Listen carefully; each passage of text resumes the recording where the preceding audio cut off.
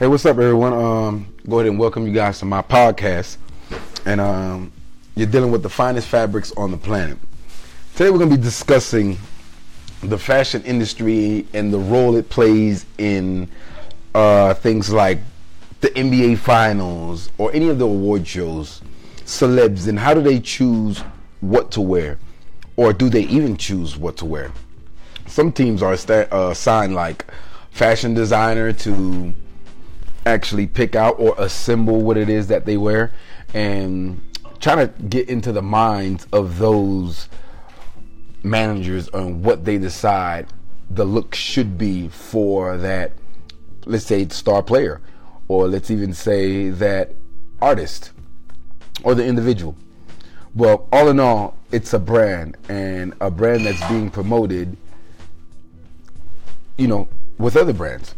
Well, let's just say it's synergy, because the ball player himself is a brand, and the clothes that he's going to be wearing, hopefully that'll be broadcast on any major network, will be seen, especially during times like this. It's the playoffs. What is James Harden wearing tonight? Did you guys see the game yesterday? That'll be a prime example.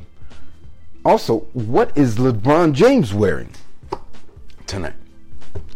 So these are the questions a lot of people within the fashion industry ask themselves, or even, the avid fan.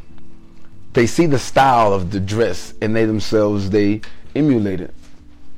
Why? Because they feel themselves to be inspired by that iconic player, that role model.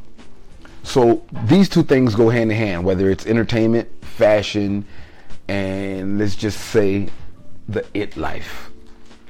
So in order to produce the it product, it must be surrounded in that it environment, but it has to be worthy. You have to be worthy.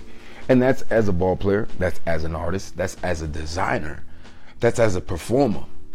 So we're going to be looking into these things, and if you got an opinion on why they line up and they match so well, go ahead and just leave me a comment. Stop by. You're listening to me on my podcast. It's the finest fabrics on the planet. And this is your boy Yoda checking in. And I'm going to check out.